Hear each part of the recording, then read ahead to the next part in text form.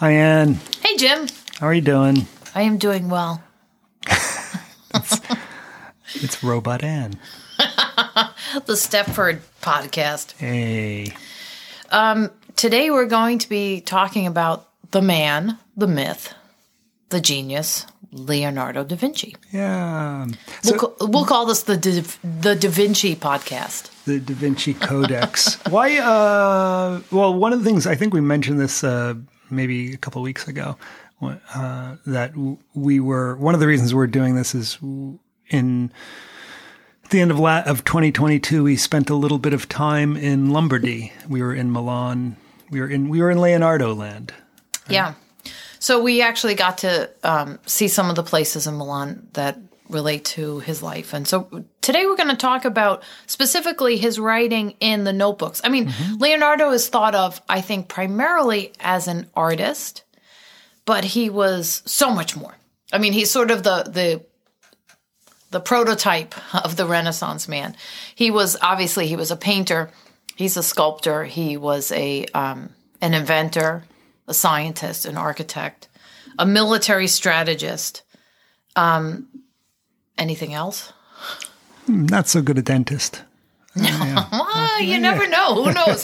He knew a lot about anatomy, so he might have been better than the dentists of that time. I quip. I joke. As far as the text for today, we're going to be talking a little bit about his notebooks, which, as I just gave that description of what he's like, that's what his notebook is like. It's all over the place. It's sort of a compilation of various writings and drawings and ideas that he has. And they're interesting. I mean, it's not something you're going to pick up and read from the first page to the last page. But I think that you can kind of leaf through and get a sense of this person as he was called in his time a universal genius, meaning that he had genius in a variety of different fields. Right. But I think what sort of underlines everything is his emphasis on observation and investigation and curiosity. And I think maybe that's what, goes into this idea of genius. What is a genius? So I thought we would start with just kind of... Let's set the table. All right. Let's talk broad outline of his life. Born? And then we'll get into a little bit more of the notebooks. And then we'll talk a little bit about how you might construct a Leonardo itinerary. So was he from a place called Vinci? He was from a place. All right. So his last name was not Da Vinci. He didn't have a last name. Da Vinci just means that he came from the town called Vinci, which is just a maybe half hour outside of Florence. West of Florence, and a small town. And his father was a notary, not a notary public, a notary. So explain? Well, yeah. So a notary requires, and you have notaries in Italy today and in various places in the world. And notaries typically require training in the law. They're legal attaches, typically associated with the bureaucracy. So they're recording deeds, they're recording agreements. They're not advocates. Bureaucrats. Right. They're not. They are. I mean, but they're in the administration, right? They're in the city administration typically, or the duchy administration. So they're you can think of them as the legal staff, but not advocates. Right, and that's what his father did. Ser Piero. His mother, we don't exactly know. They were not married. Right. His father went with him to Florence in the 1460s. Where his father was working in what's now the Bargello Gallery, but the Palazzo del Podestà, his father was working for the city. And, you could visit the Bargello, which is, as we were saying, is now a museum dedicated to sculpture in Florence. There he was kind of discovered. Actually, he was apprenticed by his father to the painter Andrea Verrocchio in Florence, who had his workshop in Florence. And, Verrocchio saw his talent and said, this kid's, I'm putting down my brushes and I'm going to let this kid take over. Yeah, he displayed talent in drawing and design quite early, quite young. Yeah. That's clear from most accounts.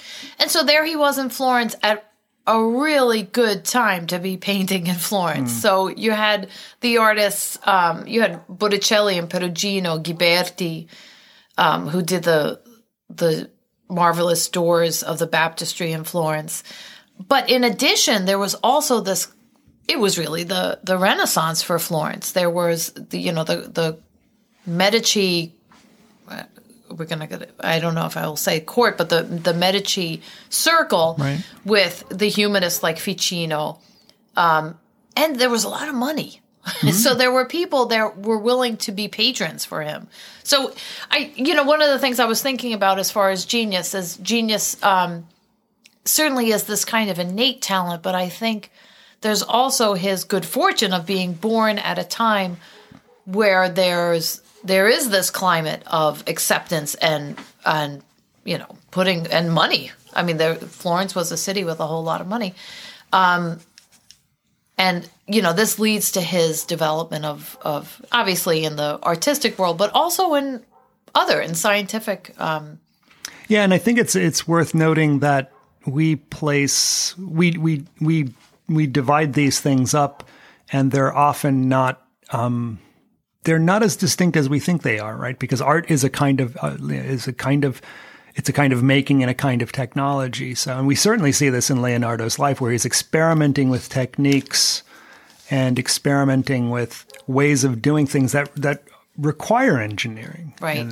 And I think what's so neat about Leonardo is that so many of the things he did, so many of his inventions, and also his artistic innovations were failures. Right. That they didn't work. He wasn't, for instance, with the inventions, in many cases, the technology just hadn't. Or unrealizable. Right. Right. And what's interesting is that when the technology got to a point where you could actually build this, so things like, I know this is one of your favorite phrases that you wanted to save for later, but the aerial screw. The aerial screw. Which is a helicopter, right? But the primary problem with a lot of these things is there's not a source of energy sufficient to power them, right? There's not a way to keep these things turning. You can't have horses running around. There's nothing with enough energy density but the principles of flight that they embody are sound. Yes.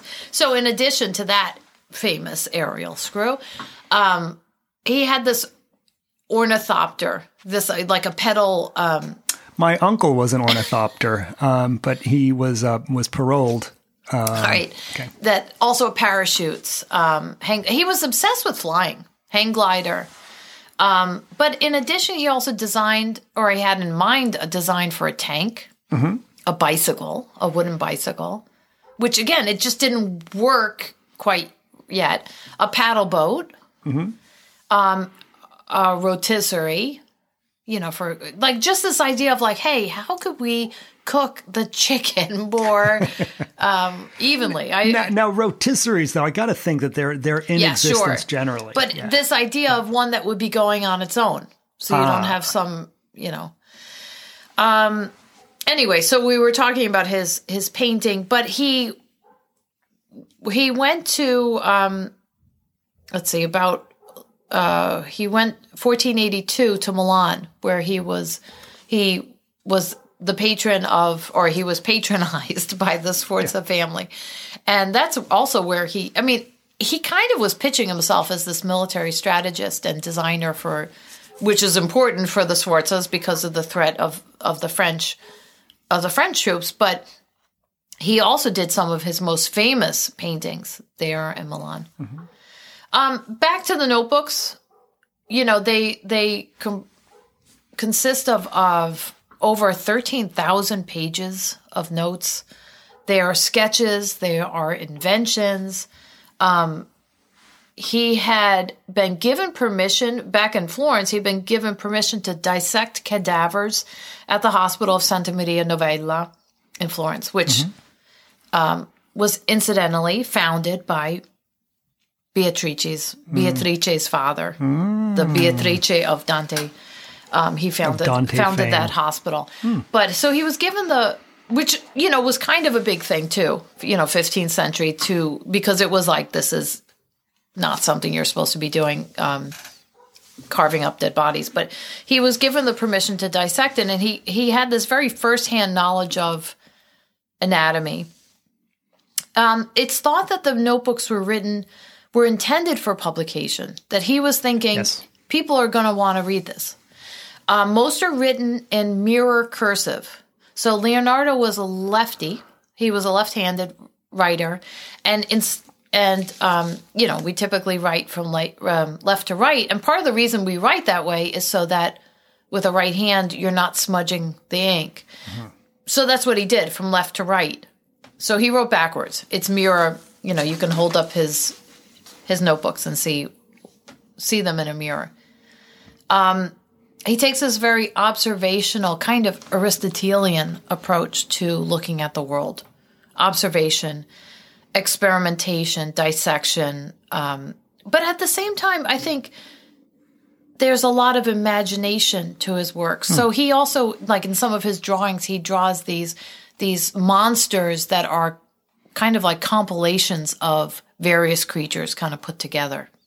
So maybe that's his genius, is, the putting together of imagination and real world application. As I said, he was really obsessed with flight and also with optics. And optics makes a lot of sense for a painter. Sure. That you're going to think, where's the light coming from? How does it affect what I'm seeing? How do those hills look in the distance? If you think about some of his paintings. It's also interesting in as much as his approach to optics is very mathematical. Yes. And one of the first things, and maybe we'll put this in the notes, we'll link to them, but the notebooks and various writings of Leonardo are available from Dover, which is a kind of a good place to get at a reasonable price a lot of this sorts of things that we do here on the show. But one of the first things he says in the first volume, let me see if I can find it, is, and it's again one of these little asides, he just says, let no man who is not a mathematician read the elements of my work. So he takes the mathematical, and in another part, as he's talking about optics, he cites Euclid's Optics, which is not a very well-known work today, but really reduces the elements of perspective, I think, in a large part, kind of come out of this geometrical reasoning that he does. And he's very insistent, well before Leonardo, people are using perspective, but Leonardo wants to kind of lay it out in some kind of a systematic way, I think.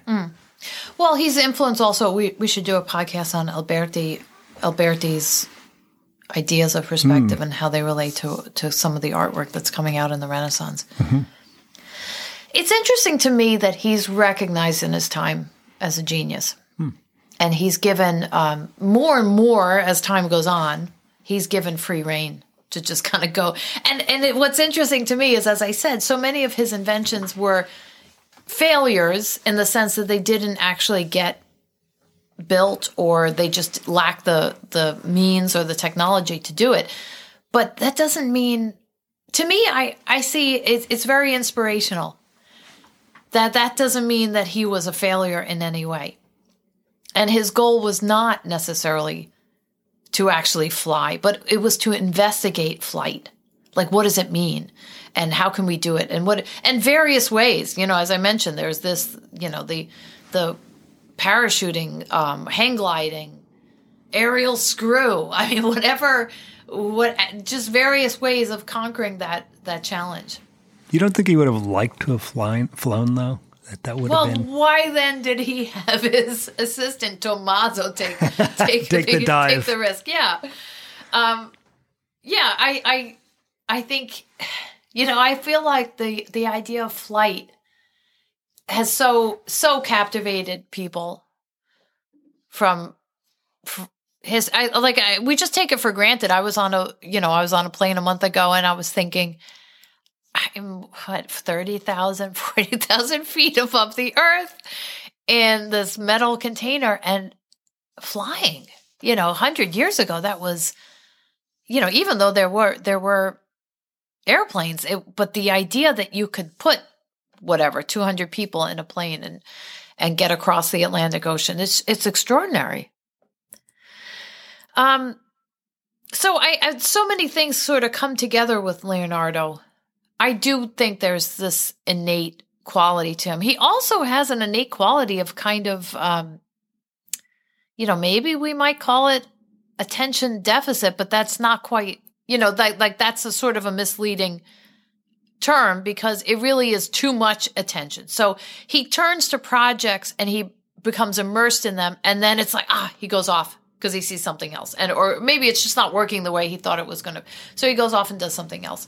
But I think the world is so much richer for that he didn't just keep at that, I don't know what, the painting in the Palazzo Vecchio in Florence and just keep at it. Yeah, he went off. I mean, there were other things going on for him to leave that project, but this idea, like maybe persistence is not the most important thing to genius. I don't know. But there is a persistence. There's not. He moves on to projects. Weirdly, I think there's a sense, and this we can talk a little bit about our experience in Milan later. But when you look at something like The Last Supper, you start to think about the permanence of things, and I wonder how important. I think for Leonardo, as I looked at that, the fact that it's not a permanent painting. And I suspect that he kind of knew that as well, that there are ways to do the painting, but he was interested in the color and the immediate effect. And there's a difference between experimentation, I think, and having that kind of a mindset that allows you to be free. In a sense, you have to push past and you have to let things go quickly to move on to the next thing while it's still fresh in your mind and while you can bring it to life. So I think having a mind like that requires you to continue to move on. So I don't know that it's not about, he's persistent. He's just not persistent with the same thing. Well, and you might say he accomplished what he wanted to do, which was to find out what happens if I do this particular technique with the paint. Right. Or if I do this particular pose. How do I capture this moment? In the Last Supper, it's the moment in which Jesus says, one of you at this table is going to betray me. It's like there's a collective inhale. What? And he captures that moment. And I think then he kind of moves on. Well, one of the things that was interesting when I saw The Last Supper and then started looking at other paintings is he also sorts of lives on in the imagination of other artists, because you'll find several other painters who are. It would be a mistake to say they were influenced by The Last Supper. They really want to copy it. I mean, they're so blown away by it that they try to reproduce it. And in a lot of ways, to get a sense of what it must have looked like originally, I think you have to see it and see the things that other people did. Only because things like his paint colors have faded in time, but we know that at the time, what he was going for were really brilliant colors. That was part of the original appeal of it, in addition to the composition. So we get the composition, but we can sort of, I think, infer from what other painters have done, kind of the vividness of the color, if that makes sense. It's interesting too, to me, I was thinking about his painting, is that how iconic his paintings are. If you said, I need an image to represent art.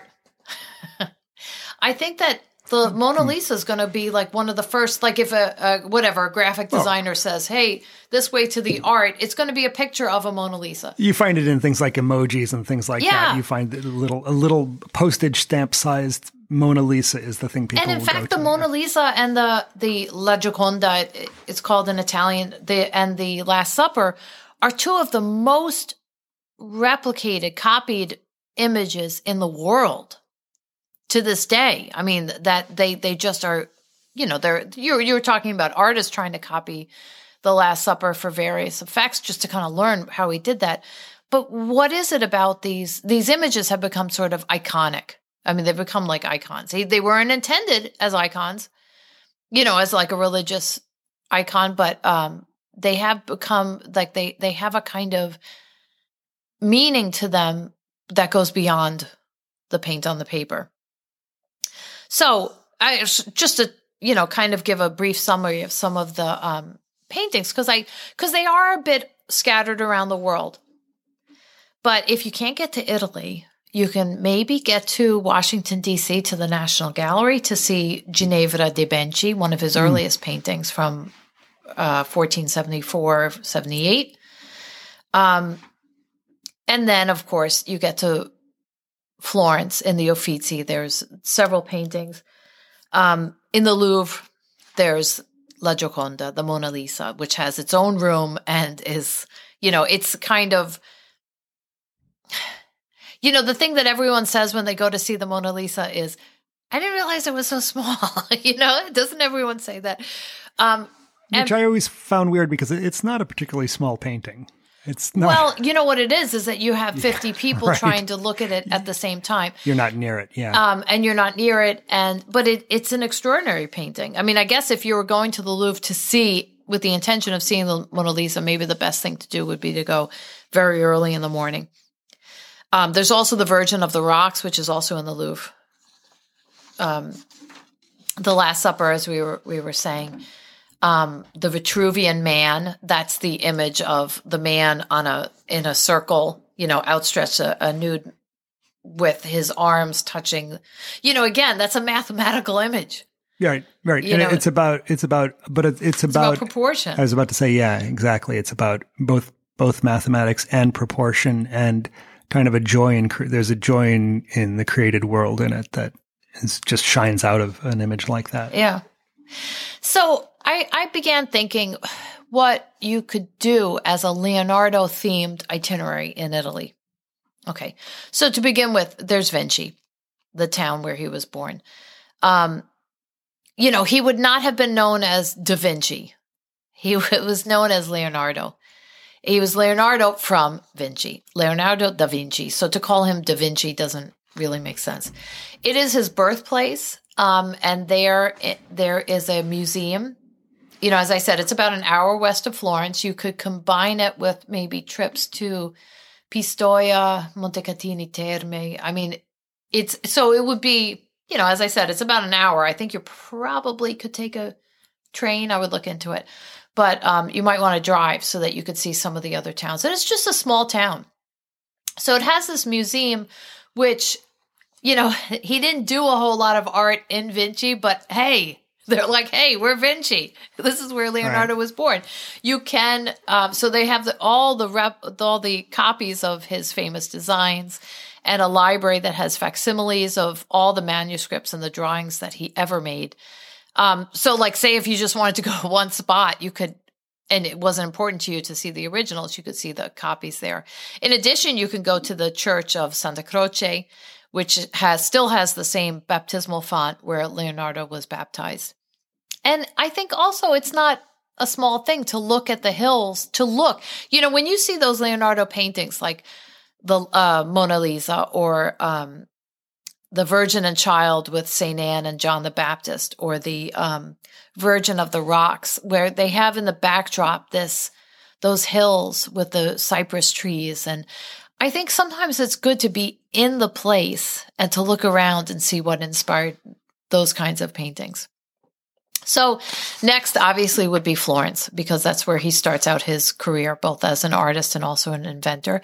And in Florence, of course, there is a Leonardo da Vinci museum that focuses on being interactive. So it's like trying to figure out these inventions and how they worked, and pulleys, and like how you can kind of get immersed in the inventions. We mentioned the Bargello Museum, which is now a sculpture museum, but was also it was kind of the jail, where the equivalent of the sheriff would have been. And so you could visit that, just because I would say visit it just because it's an amazing museum that gets a fraction of the visitors that the Uffizi does. You can actually visit the spot where the workshop of Andrea del Verrocchio was. And as I mentioned, there is that entire room dedicated to Leonardo in the Uffizi Gallery. In addition, there's in the Palazzo Vecchio, they have a whole display about that in the Salone de Cinquecento, the room of the 500, where there is that great wall that Leonardo, that the Republic gave to Leonardo to design this painting of the Battle of Anghieri. And on the opposite wall, Michelangelo was going to design his painting of the Battle of Cascina. Neither one of them actually came to fruition, but it's an interesting history of patronage and competition between artists.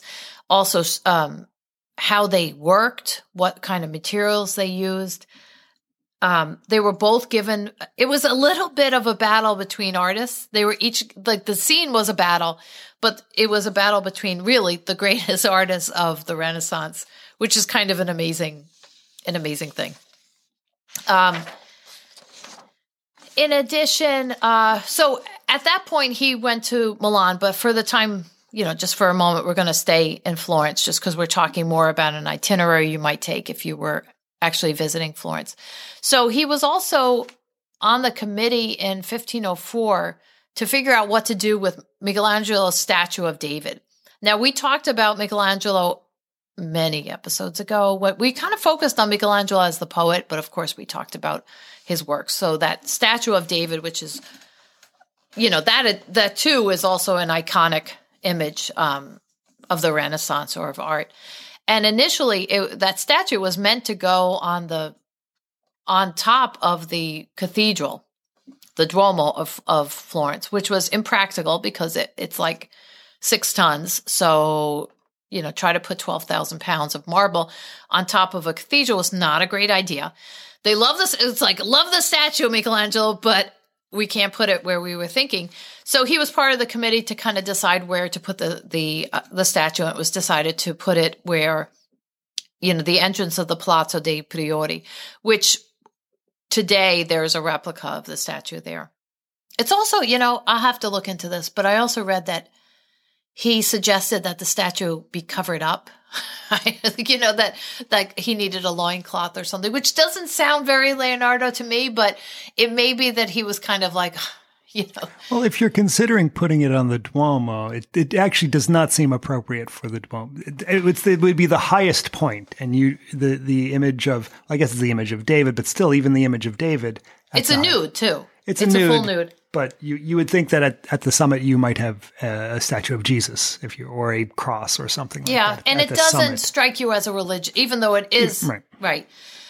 He was also given the job given a kind of hydraulic project to dam up the Arno to create a seaport in Florence.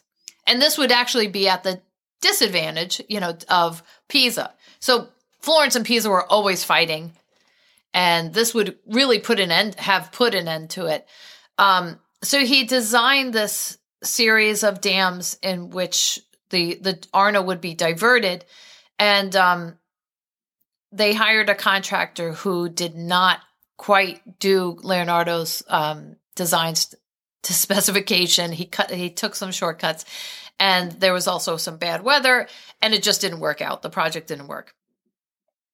And finally, we were talking about his obsession with flight. He did some test runs in the hills just north of Florence, like in the Fiesole Hills, and with his trusty assistant, Tommaso Mazzini, and to see just if it can work. I mean, he has this so-called Codex on the Flight of Birds, and he actually talks about Tommaso Mazzini. He's going to be the pilot, but we're not really sure exactly what happened. We're left with anecdotes that it suggests that this was, the first flight by man, but also that Tommaso broke a couple of bones. So it may have not worked so well. In addition, around Florence, go ahead, hit the hills, hit the Chianti Hills, because I think that when it's just so beautiful, and you look around and you will recognize, perhaps not specific places, but you're going to recognize the kinds of geographical backdrops that Leonardo was using. So now let's talk about Milan. Yeah, absolutely. Just because also Milan was where we went back in November. And so Leonardo, in 1482, he moved to Milan. I think we were talking about this. He kind of pitched himself to Ludovico Sforza, who was the Duke of Milan. He pitched himself not so much, hey, I've done a lot of painting, but I am actually a great engineer. And he was a great engineer, but a military engineer. And the Duke of Sforza, the Dukes of Milan needed a great military engineer because he was constantly being threatened by the French. And so he kind of enlisted him to do urban planning that would protect the city. In addition, he did some of his greatest works, the Virgin of the Rocks, the Last Supper, and the court life really suited him. It was like, he got money for clothes. He was known as a fancy dresser. Yeah. He didn't have to worry about money, which is huge for an artist. Yeah. I mean, this is still huge today. He did leave Milan with the attack in 1499. He spent some time in the Veneto. He was also in Emilia Romagna, and he was in Florence as well. I was talking about the 1504 designs he was doing about the Arno, but he would go back to Milan in 1506 and worked on this tremendous equestrian statue that the Duke of Milan had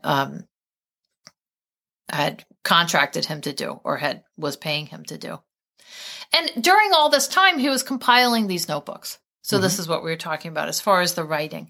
So in Milan, there are a bunch of places that you can go visit that are, Leonardo sites. In Palazzo della Scala, there's a statue to Leonardo. I think it's a 19th century statue. But there's also this museum called the Leonardo III, and it is, again, one of these very interactive museums, more focused on his inventions. In addition, of course, there is the Last Supper itself, which is in the church of Santa Maria delle Grazie, in the Cenacolo. That is actually, it's off of the church. It's in the oratory. It would have been, of course, the room. It makes sense. The room where the monks would have eaten. Mm-hmm. So that's where you would put this giant painting of the Last Supper. It was finished in 1498 and began to deteriorate almost immediately because of the painting techniques he used. There was a massive restoration work that was started in 1999 that's since completed, which you can go. And it's actually, the restoration is very interesting as well. This is one of those places in Italy you absolutely have to do advanced booking. You can't just show up to Milan and say, hey, I feel like going to see the Last Supper tomorrow. You have to book in advance. And it also gets sold out because there are like tour groups that will buy up a whole chunk of tickets. So when you get a ticket, it's timed entry, and you get 15 minutes in the room with the Last Supper with a group. And it's kind of like everyone goes in and you're like, oh, look, I got to look all over. And then you go out. Okay. We did we got a very interesting ticket that included a workshop that followed our viewing of the Last Supper, in which the tour guide, well, first of all, before we went into the room, she gave a little bit of summary about his life and about the work and about the restoration and how the church itself was bombed during World War II. And somehow miraculously, this wall with the Last Supper remained standing and it wasn't destroyed. You go in, you have your 15 minutes with Leonardo, and then you go. And the workshop was great. We should share some of our drawings. So we got to use chalk, and she talked about how he did these paintings, and we got to try to do our own copies of Leonardo. Mm-hmm. So that was a lot of fun. It was, yeah. But as I said, advanced bookings absolutely required. We'll share. I will be sharing more things probably on Facebook. I think that's easier than doing things on the website. And Insta. And Instagram, but I mean, as far as links and things. Yeah. So we'll do Instagram and also Facebook. So if you haven't already been following us on Instagram and Facebook, do it. Right nearby, there's also the vineyard, Leonardo's vineyard, which the Sforza family gave to him because they were so happy with the Last Supper. And there's a hotel there that you can stay in that I probably can't afford. You can also visit his horse. As I said, this giant equestrian statue that the Duke of Milan wanted him to make. He wanted to outdo the Marcus Aurelius statue that's outside the Capitol Museum in Rome. I don't know if you remember, right at the top of those stairs by the Capitol Museum. He wanted something even bigger and have this giant horse. And Leonardo had the designs. They procured tons and tons, 80 tons of bronze to cast the statue. But then the French troops invaded.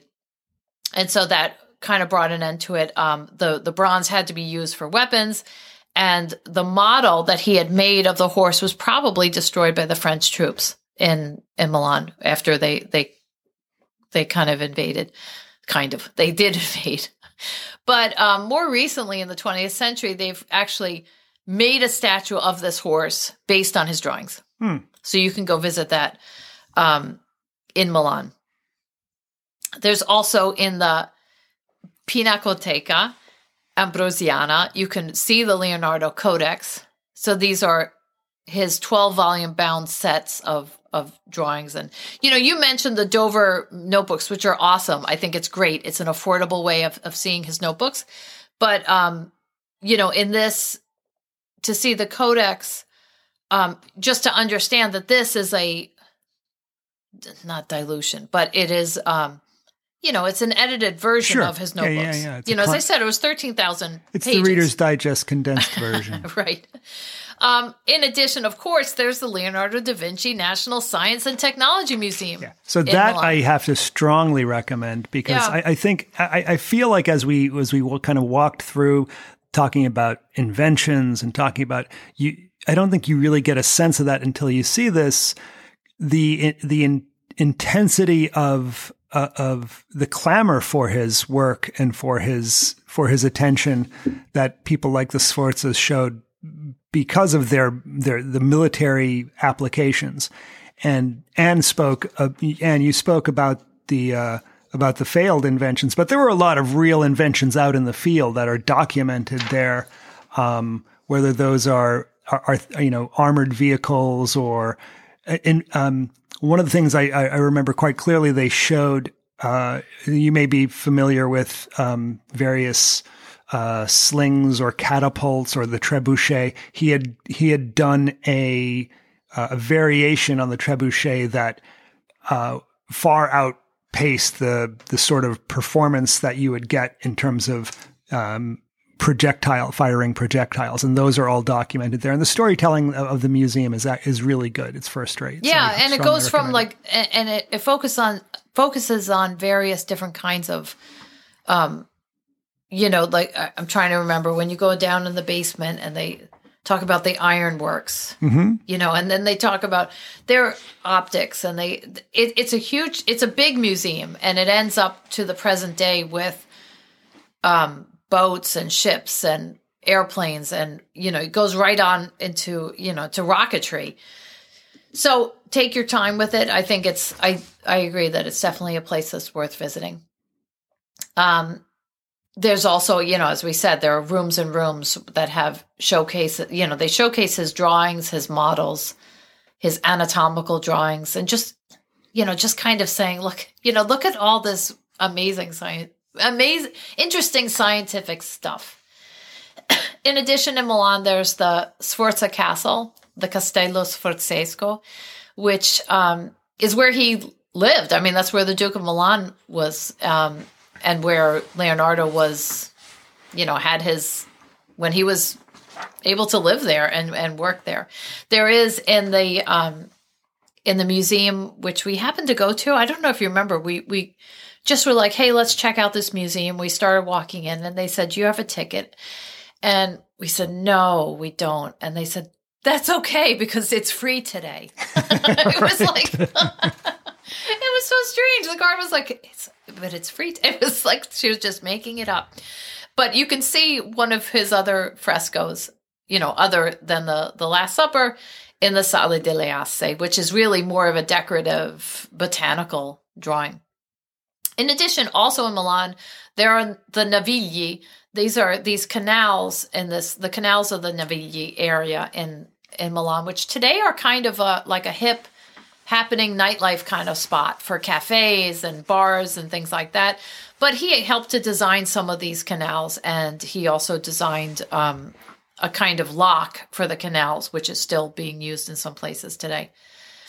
So there you have it. And then, though, in 1515, the French king, Francis I, was like, I got to get me one of them artists. And I guess he, invited Leonardo and certainly gave him plenty of money to stay at the court and to paint for him as well.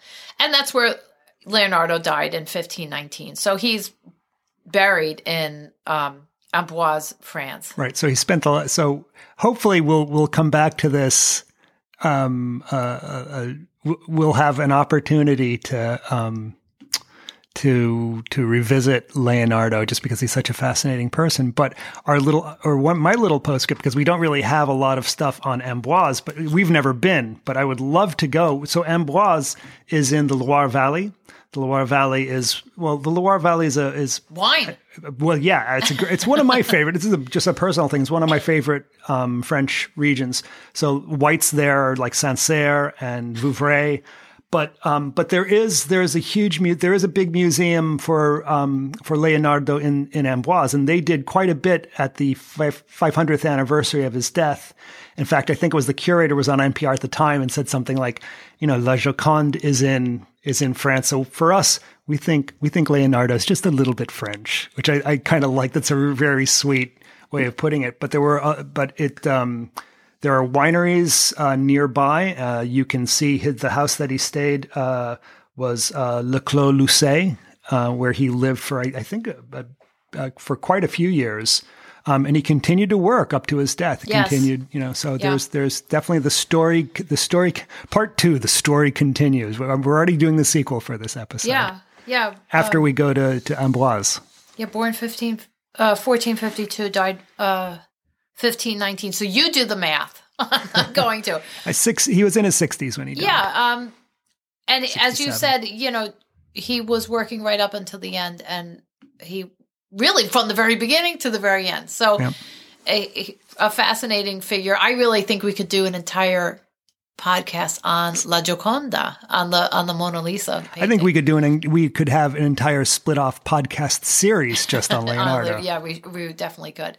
But I'm glad to talk about it, and especially, the Last Supper, the L'Ultima Cena there are certain things where you go to visit and you say, wow, that was as amazing as people said it was going to be. And that's one of those. And I think it's definitely worth it.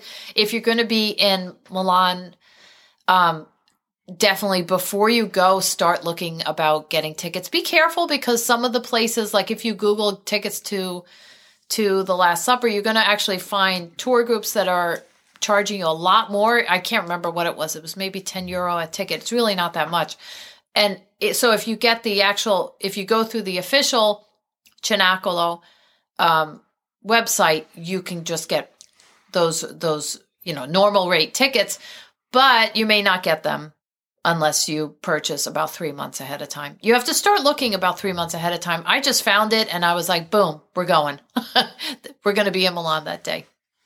All righty. All right. We'll share some of the photos on Instagram, Facebook. We'll share some links to more information about Leonardo, because he's fascinating. And share with us as well what you think, if you've seen some of his works, and what you think a notebook is. I know Jim wasn't that interested in this, but what is a notebook, and how does a notebook kind of sum up a person or not?